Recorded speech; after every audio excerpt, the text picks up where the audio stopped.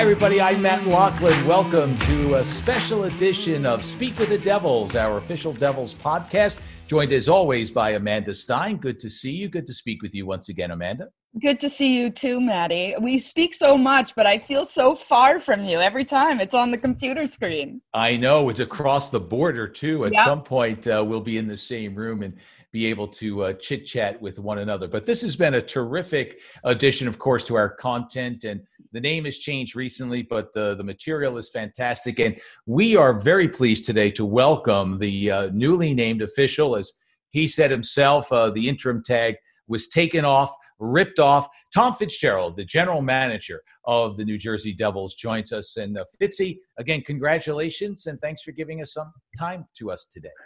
Oh, Maddie, thank you, and I appreciated the email. Meant a lot to me that you sent. Same with you, Amanda, with the text messages. It does mean a lot. All the people who reached out to me and congratulated me, it really does mean a lot. It's something that I won't say I've been working towards for my whole life. It just, this path happened, quite frankly, thanks to Ray Shero.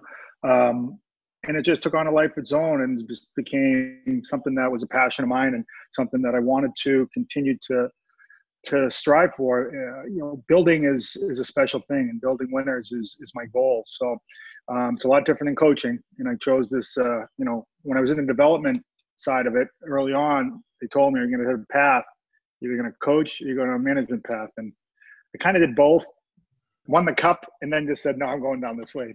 Going back the other way. Well, I want to get back to winning that cup in 2009 because there are a couple of great stories about that. But as you embark in your new role, it's not really new in that you had taken over when Ray was dismissed and you ran it as the GM. That was one of the things you told everybody. No, I'm the GM. I'm doing everything a GM is supposed to do, whatever the adjective in front of the title is at this point. I'm the head coach. So as you went through those 6 months or so, what did you learn about being in the chair that you didn't know before? I learned that the assistant general manager's job is the greatest job in the world.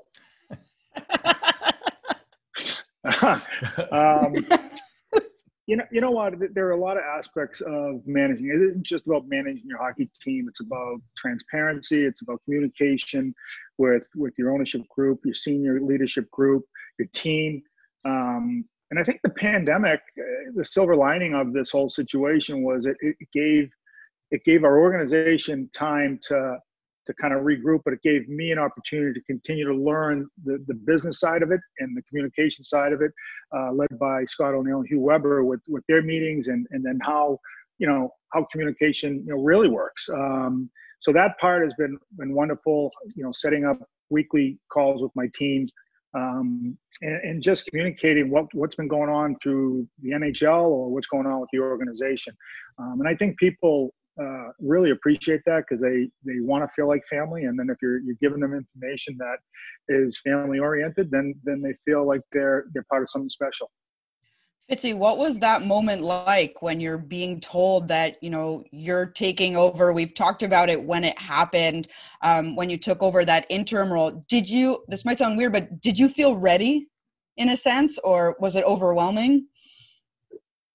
Back in January? Yeah. Back in January. Yeah. That to me was a whirlwind. You walk into an office and there's multiple people there and it's quiet, and then you get the news and are asked to think about taking on this responsibility. And it just took the wind out of me, to be quite frank. Your friend just lost his job, your mentor. And you're sitting there thinking, I'm thinking not only about myself, my family, but I'm thinking about everybody else in the organization, how they are feeling and how, where does it go from here in continuity. I believe in. I believe it's so important. And I think, by me accepting this and taking this challenge, one, to learn the ropes, and two, to hopefully, give people within our organization a sense of certainty for the time being, and they can breathe and relax knowing that somebody they know is in charge. And that all went through my head. So I I felt a sense of loyalty to everybody in the organization to take this on and learn it and do as best I can. And I've said it over and over again. It takes a village to raise a family, and the village has really helped lift me up to this position. So let's go back to the beginning. As I learned before we recorded this and stumbling over the pronunciation of your hometown, you leave out a vowel. It's just Billerica, Massachusetts. Did I get it close? You got it right. All right, there we go. There is an E in there. There is an E, but it's Billerica. Okay. So how does someone go from Billerica, which is just outside Boston, so it's a hockey hotbed, but how does one go from there, hopes and dreams, and make it to the point you did, not just as a GM, but prior to that, a guy who played 1,000 games in the league, was a captain, went to a Stanley Cup final with the Florida Panthers. How did it all start? Well, I think it starts with, my dad being a passionate Boston Bruins fan, family season ticket holder when he was younger, or shared season tickets. And, that was the Bobby Orr era. Bobby Orr was on the scene there, my childhood. And, but you know what? I was an all-around athlete. You just did it. You played every sport. I played soccer, baseball, football, basketball, hockey. But you did it all within one community. You did it all in your town back then, so it was manageable for a parent, or you carpooled. But athletics was a big thing back in Billerica. We've got some great athletes that have come out of it. Many pro hockey players, including myself. A few pretty good baseball players. One, Tom Glavine, the DiSarcina family. So we pride ourselves on being good athletes there in a relatively small town. But sports was a big thing. I actually wanted to play center field for the Red Sox, but I wasn't. It turned out I gave up baseball for hockey, but I was never really that good. Never once dreamt about playing for the Bruins. That was just a thing you did. And if you made it to the Garden once or twice a year, that was a luxury. I actually, growing up in the town of Billerica, like I said, it's a great sports town.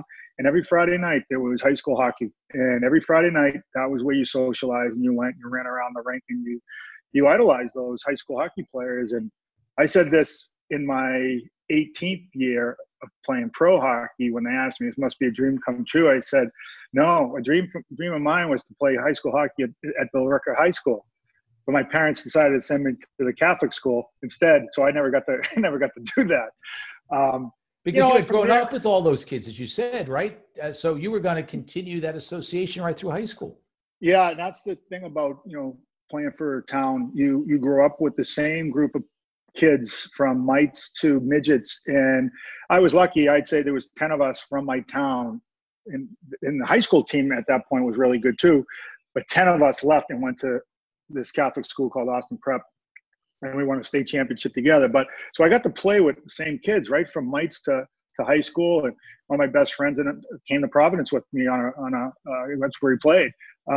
So those days are done. Like it sucks, to be honest with you. I feel bad, but those were great. And then from there, I went on to Providence, got drafted out of high school, out of Austin Prep in the first round by the Islanders. And plan was to go to Providence College. Lou Lamoriello was my athletic director there.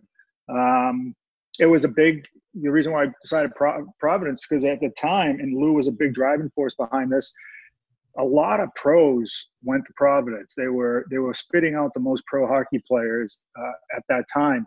And even guys like Bobby Carpenter and Brian Lott and Tom Barrasso, who never made it to college, were all committed to Providence College. So it's a good fun fact for you. And that was something that I really was intrigued with. Gentleman, one of our players on our team, young 18-year-old kid that we all know, his dad was the guy taking me around on my recruiting trip to Providence and really put the nail in the coffin for me to go there. Jimmy Hughes, just a good teammate, a good friend. I spent 2 years there at Providence and decided it was time to turn pro. I was ready for that challenge, and I was lucky to come into a great organization like the Islanders at the time. Plus, it was an opportunity because they were in a rebuild, and I got to play. I wasn't spoon fed. I played, I played close to 1,100 games in the NHL, and I played close to over 150 games in the American Hockey League. So I put in my time, but it was great for my development. 5 years in New York, and then got taken the expansion draft, Florida. Spent 5 years there, and then the Jersey rotation started coming.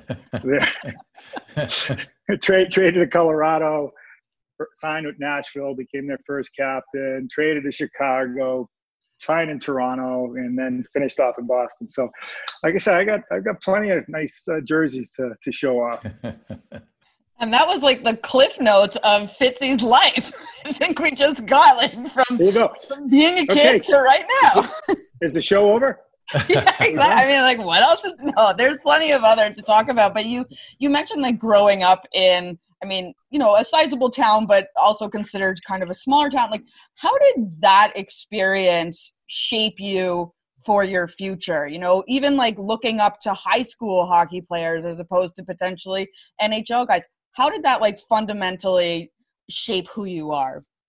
Well, it all starts with your parents. My parents came from the city, small section of the city called Charlestown, another area that produced some pretty good hockey players, and that's where I started my youth hockey. And at that time, they felt the city was in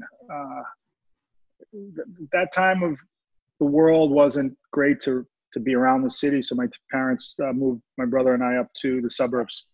But it all starts with your parents, keeping you grounded, keeping you humble, keeping you, family oriented, family first. My dad, I was telling somebody the other day that, even when I turned pro, my dad would always say in a very positive way, like, even though you are a pro hockey player now, don't ever forget where you came from.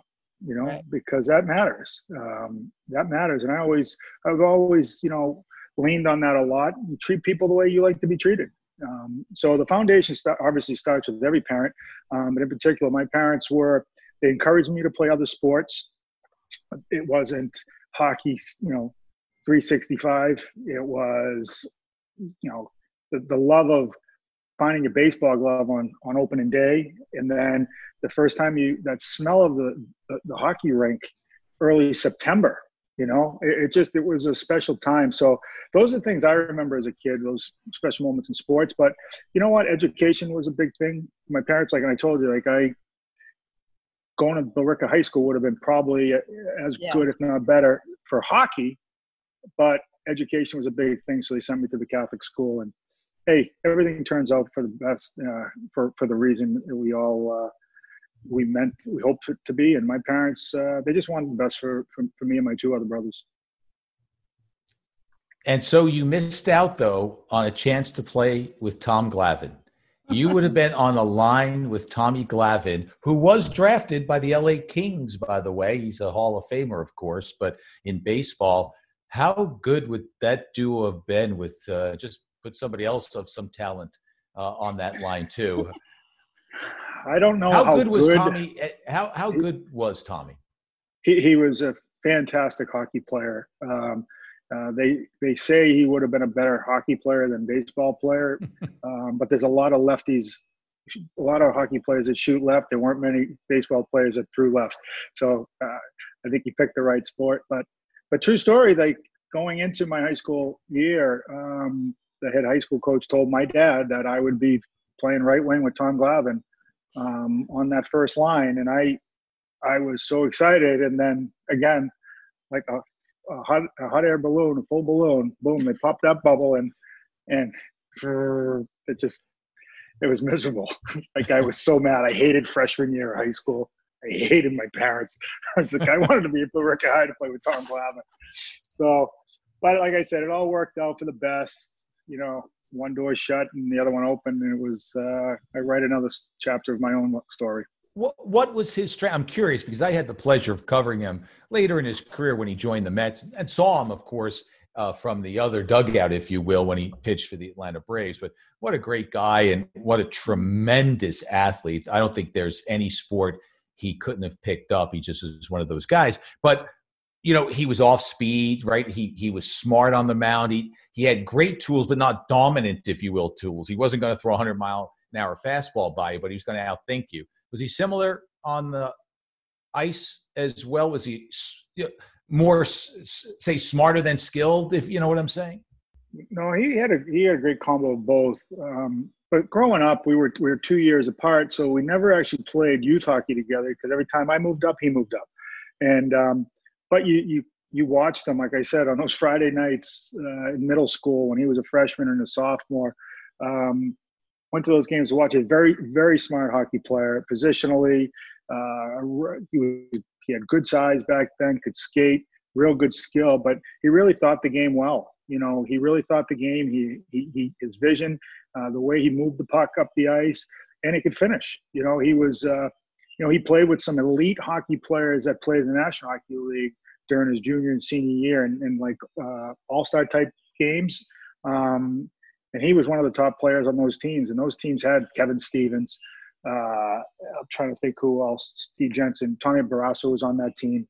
But they had a hell of an all-star team of players, and Tom Glavine was one of the better players on that team back then.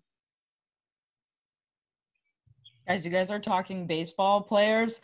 This is like so over my head growing up in Canada. It's like all way over my head. Larry Walker, Ferguson that Jenkins. I do know. Come on. that I do know. But, Fitzy, you talk about like all the different sports that were available to you. What was your next best sport, and maybe one that you loved almost equally as hockey?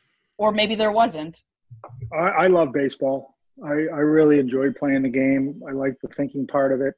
I like the individualism of it too. It's just you and a pitcher. That ball gets hit to, it's just you.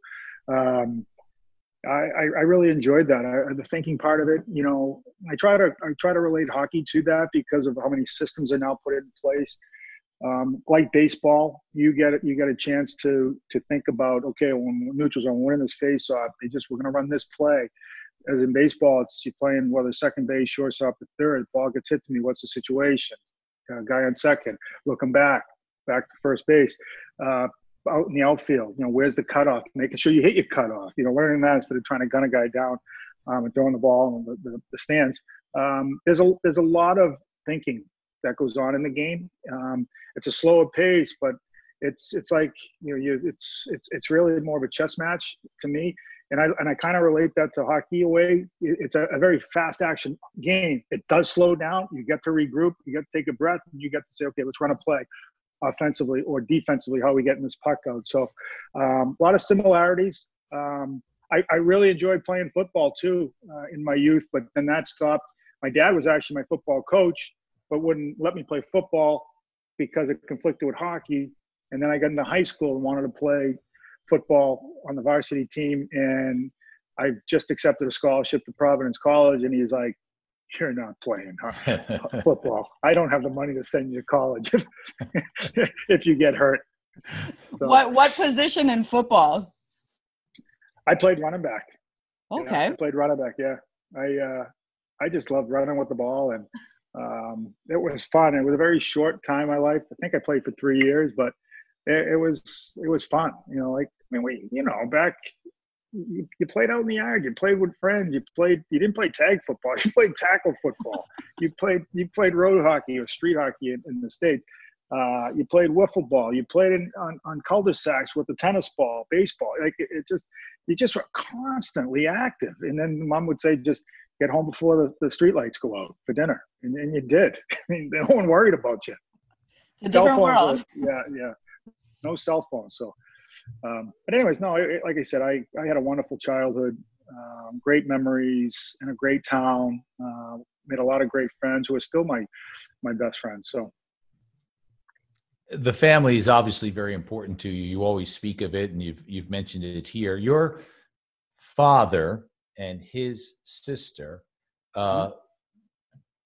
so that makes Keith Tkachuk is your cousin. She married a Tkachuk. And so you're first cousins, and then you're also related to the Hayes family, Jimmy and Kevin. Is that correct? Correct. Yes. So correct. there's some stories there. I mean, wow. I mean, there had to be a lot of good stuff on the ice. I mean, those two guys, the Hazes, are younger, but my goodness. Yeah, I know the family's proud. You know, Keith and I gave them something to do, you know, on certain nights, especially when we played against each other. But we're very, you said it, and I'll reiterate it, like not just, it's not my own family, but the extended family is very tight because it wasn't very big. My dad had one sister, Keith's mom, Jerry, and they had each other. Their parents passed away young. I'm the oldest cousin of the two families, and I want to say I was 11 or 12 when my grandfather died. So they just had each other, which made us really, really close family. Actually, we're so close. We're going. Every year we go away. We rent a 25. The place we rent sleeps 25, and the Tkachuk family and the Fitzgeralds all go up together, and we start Saturday. So we're very close. On my mom's side, she's a McNeil, and Kevin and Jimmy Hayes' mom is Sheila McNeil, who you guys probably met on the mom's trip. Yep. And so my mom's brother, my mom's eldest brother is Sheila's mom, which is Jimmy and Kevin's grandfather. So I want to know about that the Tkachuk weekends or those gatherings that you guys. There must be some good stories from that. Yeah, we got some good stories. Like here, obviously the older boys won't be there. I don't think Keith's coming up this year. I think he may be back in St. Louis. But we do have, you know what, we had a lot of fun. A very small family, and you know, the Fitzgeralds are the common denominator between the Tkachuks and the Hayeses. But like I said, we're so close, both sides. Like we do family gatherings together all the time, and very, very tight knit. I read a story that your dad called you when Keith was going to be on the 92 Olympics, or was a candidate for that team. And you were like, for hockey? Like, because what? Maybe, and I'm not looking for dirty tales here, just that, you know, maybe he wasn't in pro shape, or what was the reason that little jab kind of funny thing happened? You know, I knew Keith was a good hockey player, but when you're a pro hockey player yourself, you don't think anybody you know would be better than you or as good as you, or maybe. And then he got drafted in the first round, and he got drafted by a gentleman named Joe Unetti, who worked for the Winnipeg Jets, who in turn coached Keith because Joe's son was the same age in youth hockey growing up. Keith only played a handful of games that year because he broke his ankle in another sport. So he was out the whole year, and the Jets took a chance. And I remember getting drafted. I was very proud, very like, wow, how good is he? And then I have to go pick him up at his home that summer and drag him over to Boston University, where I worked out with a guy named Mike Boyle. And Keith was going to BU entering his freshman year, so he was allowed to go and work out there with his group. And he was so big, like Chuck's routine was he'd get on the stationary bike for half an hour minimal, work out, get back on, and he'd hold me up a lot of times because I was his ride. But it was later on that year, or maybe it was that summer. It was definitely after his freshman year, where he had a huge freshman year playing with Sean McKechnie and Tony Monty. I knew he went to try out for the Olympics. He's going to try out for the Olympics or whatever. He's just whatever. But then my dad says, I think Keith's going to make the Olympic team. And I was like, the U.S. Olympic team? Like, are you serious? Wow. That's when I realized how good Keith Tkachuk was going to be. That was the moment. And I just thought, whoa, my little cousin is probably going to be way better than me. And he was. His kids aren't too bad either. Oh, it's amazing. It's amazing. What a gene. Yeah, right? Like, Well, what did The Kachuk gene. well, and listen, your boys are all players too. 4 kids, and two are playing on the pro side, and hoping to have solid NHL beyond that, maybe careers. So there's some athleticism there. Was your dad an athlete, or your mom an athlete? My dad told me he was an athlete. My mom said he wasn't an athlete. No, that's not true. I think my dad was. Like you were limited in opportunity back then, but he was a big sports fan. And that's what, like I said, that's what got us into skating. Like he tells a story all the time. He took my brother and I to first public skate, and I think it cost $1 to skate. Might have been 50 cents, costing $1 for both of us. And I was right off after a couple laps. My feet were cold. He's like, "You're going back out. I paid 50 cents. We're going to get our money's worth there. So get out there." But he was a big athlete. I mean, a big sports fan. You were talking about how, like, if you were lucky, you got to see maybe 1 or 2 professional games at some point when you were growing up. Do you remember seeing your first NHL game? Yeah, well, I don't recall seeing my first game. Okay. Your first memory then of seeing an NHL game? My first memory was after the game, leaving the arena and waiting around for autographs. And my dad noticed the bus from the opposing team, which was the Buffalo Sabres. And he dragged me right away from the crowd because there were people on the bus. And he knocked on the door, and the bus driver opened up, and he walked right on holding my hand. And it was the Buffalo Sabres bus. And there was 2 players on the bus. And one was the goalie, and I forget his name. It might have been Donnie Edwards. He wasn't very nice at that time. So my dad recalled. But I remember standing on the bus, and whatever he said, we got off the bus, and this young kid came down the aisle and came out and patted me on the head and shook my hand. And it was that young star. Oh my God, I'm losing my train of thought. I was thinking of Edwards' name, but it was Gilbert Perreault. Okay. Wow. So Gilbert Perreault come out and said hello, and like I said, I don't remember the game, but I remember that. That's pretty cool. That's very ballsy of your dad. That would definitely not happen these days. Oh God, no, he'd be in handcuffs. Yeah. But hopefully they're still players, and that's the beauty of hockey, that would come down and off the bus and say something. But you're right, getting on the bus might been a different story. Well, we are probably certainly deserve what's said, yeah. So, Tommy, as you mentioned, you got drafted by the Islanders a few years after you play for them. You wind up being exposed in the draft, the expansion draft, and the Florida Panthers select you. And I'm sure there was some disappointment, like, really, this is the team that drafted me. Now I'm going to an expansion team. And lo and behold, in 1996, you go to the Stanley Cup final. So what an amazing transformation that was as you get that close to winning a cup, which you did as an assistant coach in 2009 with Pittsburgh. My point is, Lindy Ruff was an assistant coach there. There's so much we could talk about. I'm going to get to the Rats, I think, at some point. But what do you remember much about the relationship that you had with an assistant coach who was really just starting his career at that point, or you were just focused on playing, he was focused on coaching? Well, first off, I was disappointed that I got taken in the expansion draft, because that was the year the Islanders, we upset Pittsburgh and lost to Montreal in '93, and Montreal went on winning the Stanley Cup. We lost them in the Eastern Conference Final. So yeah, I was disappointed, because I was part of a resurgence there in New York and felt a big part of that. And, the year before was, hey, Tampa had a good expansion run, but that fizzled a bit, and then you had Ottawa, and I just thought expansion, like I just got to a team that got into the playoffs, and you felt part of it. So there was some disappointment there, but like everything else in life, when one door closes, another one opens up, and opportunity happens. And the team that they put together down there was a very special group of individuals.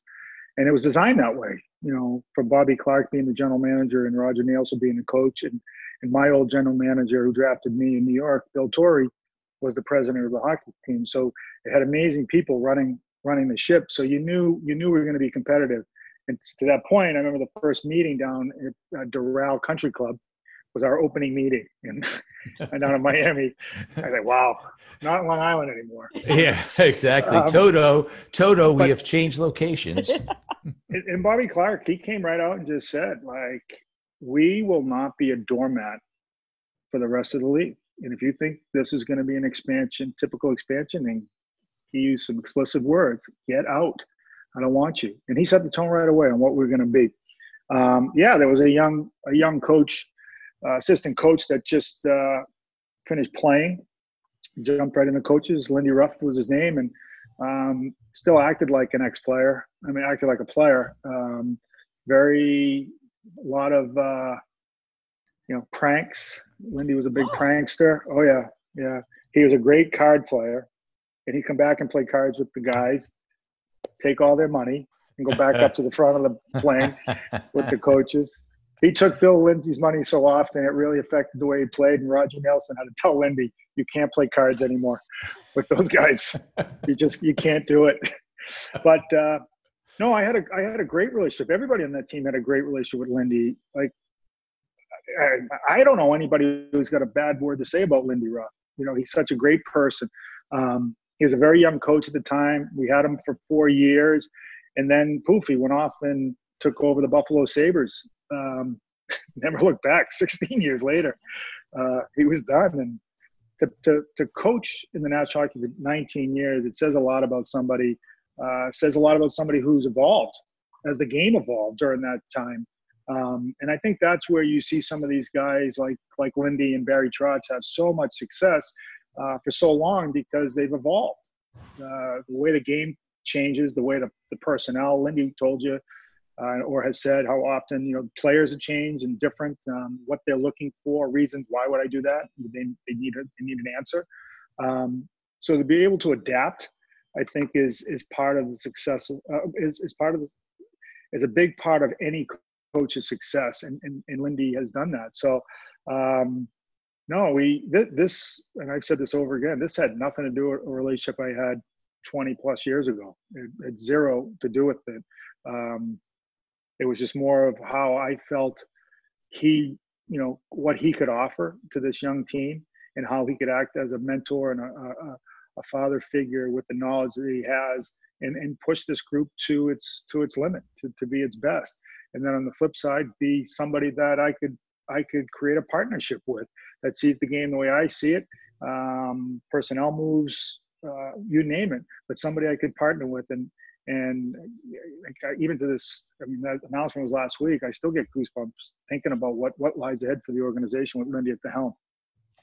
I want to get back to Lindy of 20 some odd years ago and perhaps what one of those pranks may have been. Can you divulge at least maybe one for us that he pulled on the group or something like that? I can't remember, to be honest with you, but you always went to him if something was pulled. Skate laces cut, shaving cream in your shoe, you name it. It was always, you went to him first, and he'd laugh and just say, it wasn't me. You couldn't trust him. We're talking about your past, and you talk about just the influence that you hope that Lindy can have on, this current New Jersey Devils group. And I remember last week when you and I were talking, you really honed in on your relationship or how foundational Al Arbour was to you. Can you talk a little bit about that relationship that you had with Al and why he was so, just instrumental in the time that you were with him? Well, again, it was a different game back then. We as kids were different than the kids are now. Discipline, accountability was a huge factor there. The one thing that Al Arbour mentioned to me when I was deciding to when I decided to come out of school, he was in the development department of our organization. He retired as a coach. I just got drafted and was a year plus at Providence College, and I decided that I think I want to leave school. So we had a big shindig in the north end of Boston with my agent, my dad, Al Arbour, and Bill Torrey came up to talk about me leaving. And I remember the one thing Al said to me, I know this looks exciting, but there will be some negatives. How will you handle those negatives? How would you handle them mentally? Because playing, the physical part of it's a very small part of it. The mental part of it is so big. And if you can't handle it mentally, then the physical part doesn't matter. And we talked about being scratched and, oh, why would I be scratched? Blah, blah, blah. Well, fast forward, I was that guy that I was scratched a lot, up to 40 games one year, wow. 25 games the next year. He'd walk right by you in the hallway, wouldn't even say hello. But when I was in the lineup, I was Fitzy boy, how are you, bud? Good to see you. And when I wasn't, it was just like, I was like, the blinders, right? Yeah, I got the plague or something. Like, he just didn't even say anything. He was a master at getting the best out of players because he put them through torture mentally at times. But when during a game, when things got down, you were mentally prepared to be at your best. So to look at the record books and see Lindy Ruff right behind my old bench boss, I think it says a lot about. I know it says a lot about Lindy Ruff and where he's at in the coaching history. Do you have any good rat stories from Miami Arena? That was a wonderful story, but it got old quick. Us players like, all right, enough. You score a goal, you're up 2-0. Here come the rats again. Oh, I mean, rats going in your locker room, like where you had it. Like, did you have to fight? Happen? No, did you have to fight a couple off?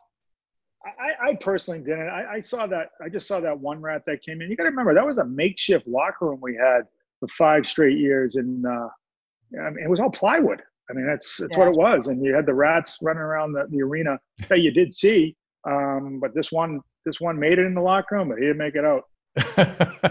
It's very funny though that like you have enough rat stories from around the league that you weren't really sure which one Maddie. Yeah, I thought you meant the rubber rats.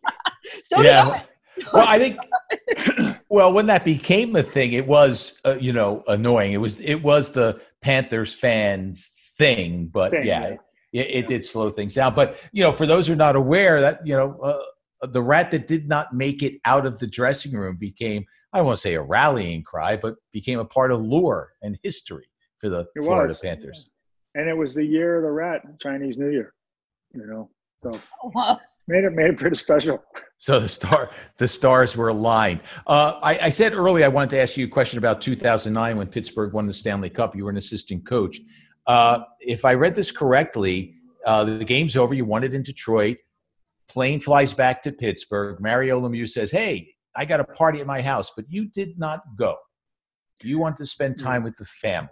Can you talk about that? Yeah. Well, go back to February that year, and Ray Shero decided to make a change in the coaching staff.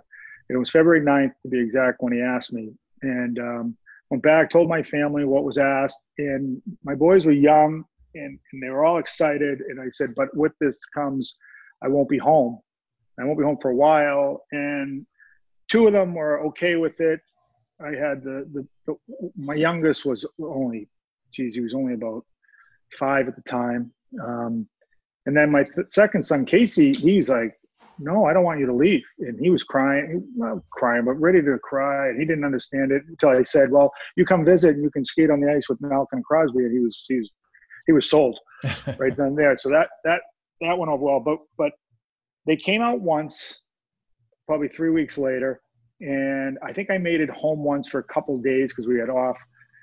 And then we got into the heart of the end of the season and then the playoffs. And I believe it was about 40-something days. I did not see them until I saw them on the ice lifting the Stanley Cup with me.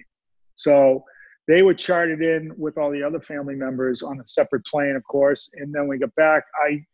I just didn't feel like going to Mario's house. I didn't feel like saying a quick hello to my kids and going out and partying. I just want to go home and be with them. And I don't regret it at all, because the next morning we all got up and Dan Bylsma came wandering in from Mario's party as we were having breakfast, and we had the cup all morning.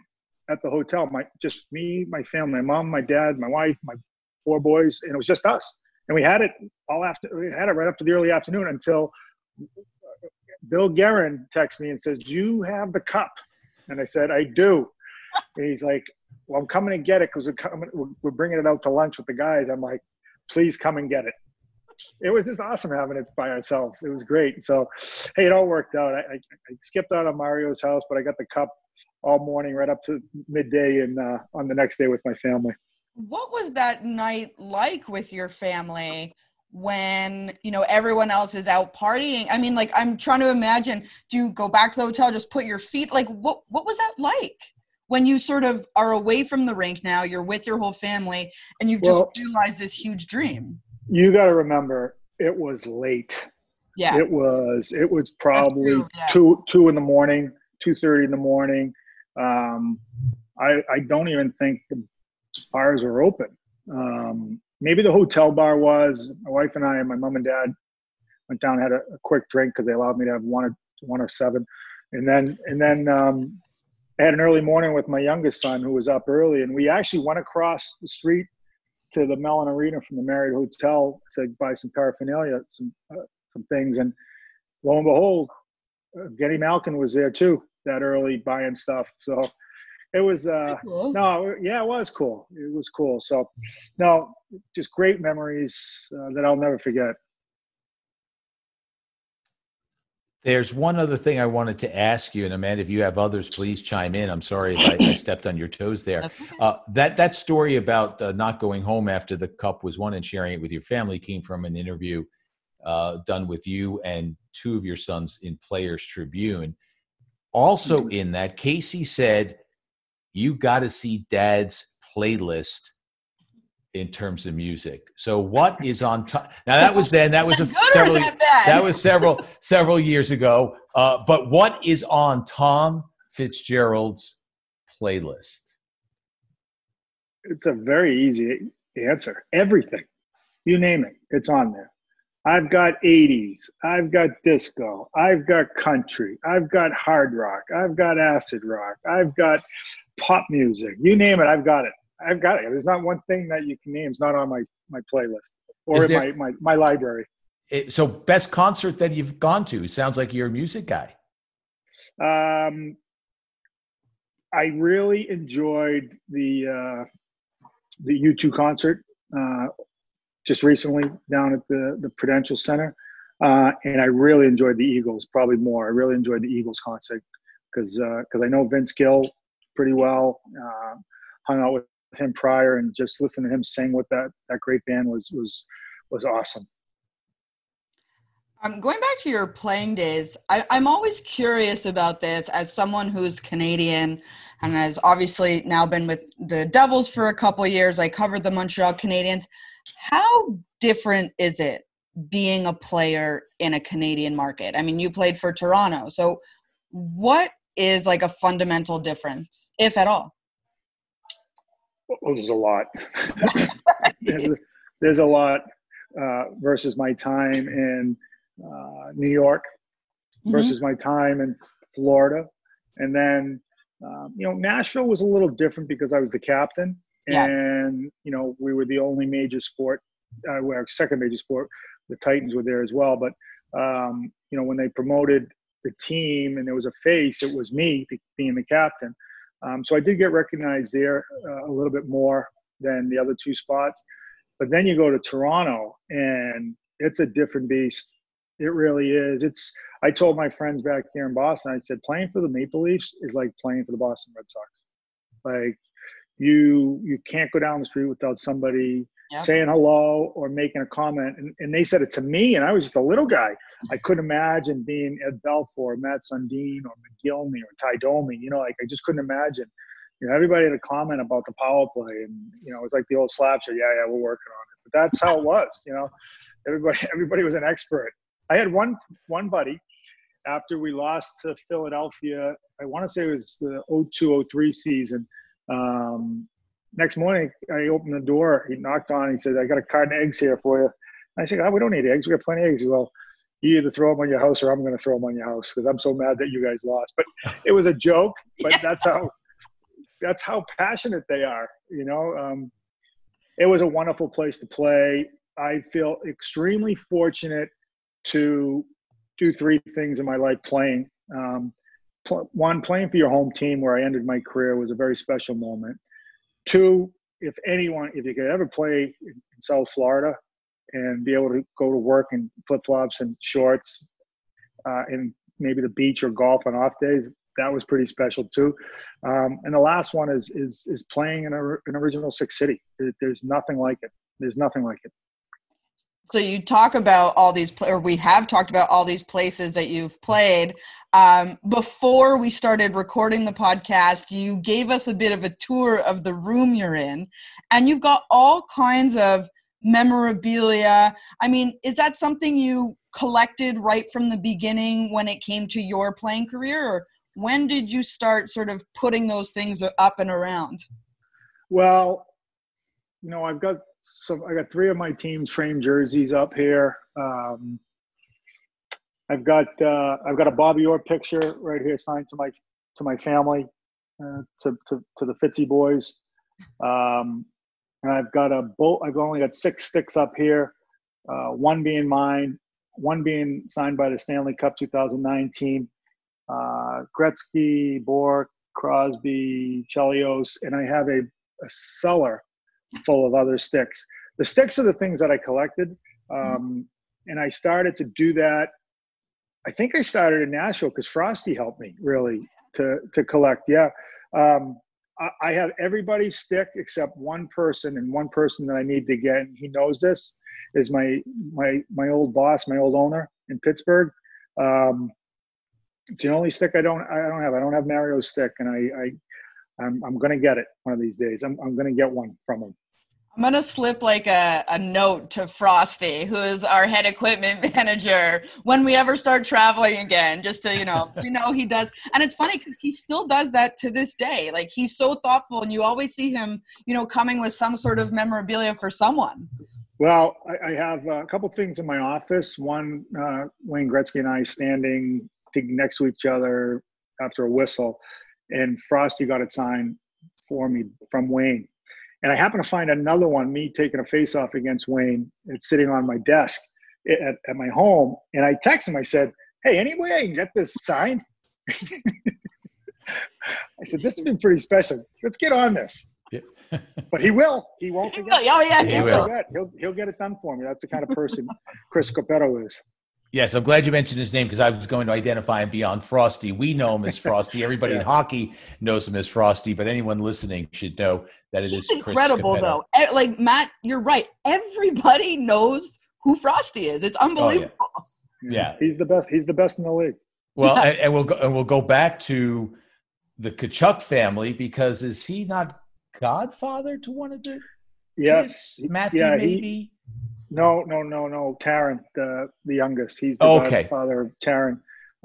They go way back to the Phoenix days. And Keith gave Chris the nickname Frosty. And the reason why he gave him the nickname Frosty was because growing up in the Boston area, we were huge Bruins fans, like I told you. And you not only knew all the players, you knew the trainers, you knew the coaches.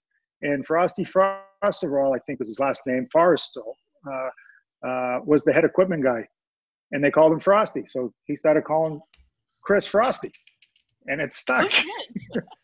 That's it. That's a wonderful story, and I didn't know its origins, but yeah, he is a great guy and part of the Devils family that you have spoken about, not only your personal family, Tom, but the hockey family and how important it is to you. And my goodness, we spent, 45 minutes or more, and there's probably another hour and a half we could spend, but I think we touched upon a lot of things. I know Devils fans are probably listening. What's the plan? We want to know the plan. We wanted to know about Tom Fitzgerald, the man, and I think we found out a lot about him.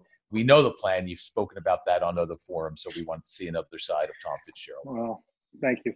Fitzy, we always end our conversations with either current or former hockey players with one very specific question. So here it is. When you were traveling, like with your team as a player, and you're sitting on the plane, what did you do to keep yourself occupied? Because we've had a whole range of different answers of what guys do.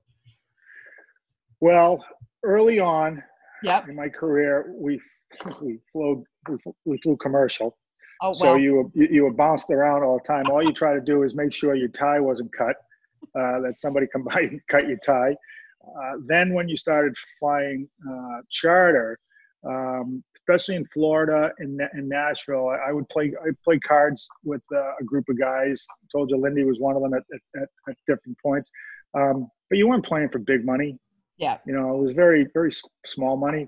Then you get to Toronto and you're just like, I'm going to sit this one out. I don't have I'm not in that that group. Yeah.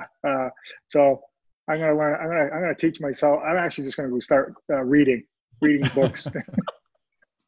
So, but played a lot of cards, listened to a lot of music, and did a lot of reading as well.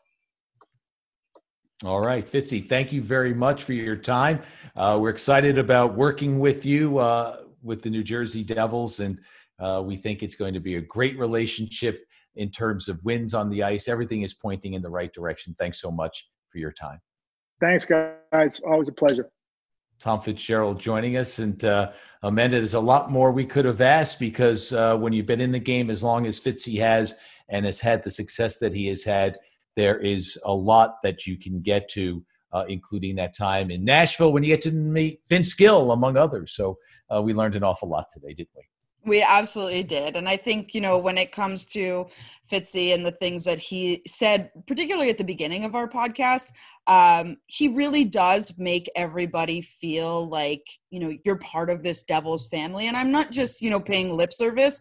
This is really just, you know, something that since I've joined, and obviously you've been around longer, Maddie, it is a real fundamental thing that sort of is a thread that carries through to everybody, whether it was Ratio before him and now Fitzy. Those are fundamentally really important pieces, and it just, you know, everyone's pulling in the same direction, and it's so great to, you know, see Fitzy in that role now.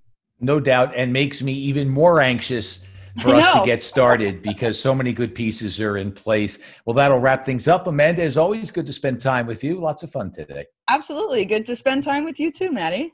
And thanks to all our listeners for joining us. We appreciate your company. We'll see you again soon. Thanks for listening. Bye-bye.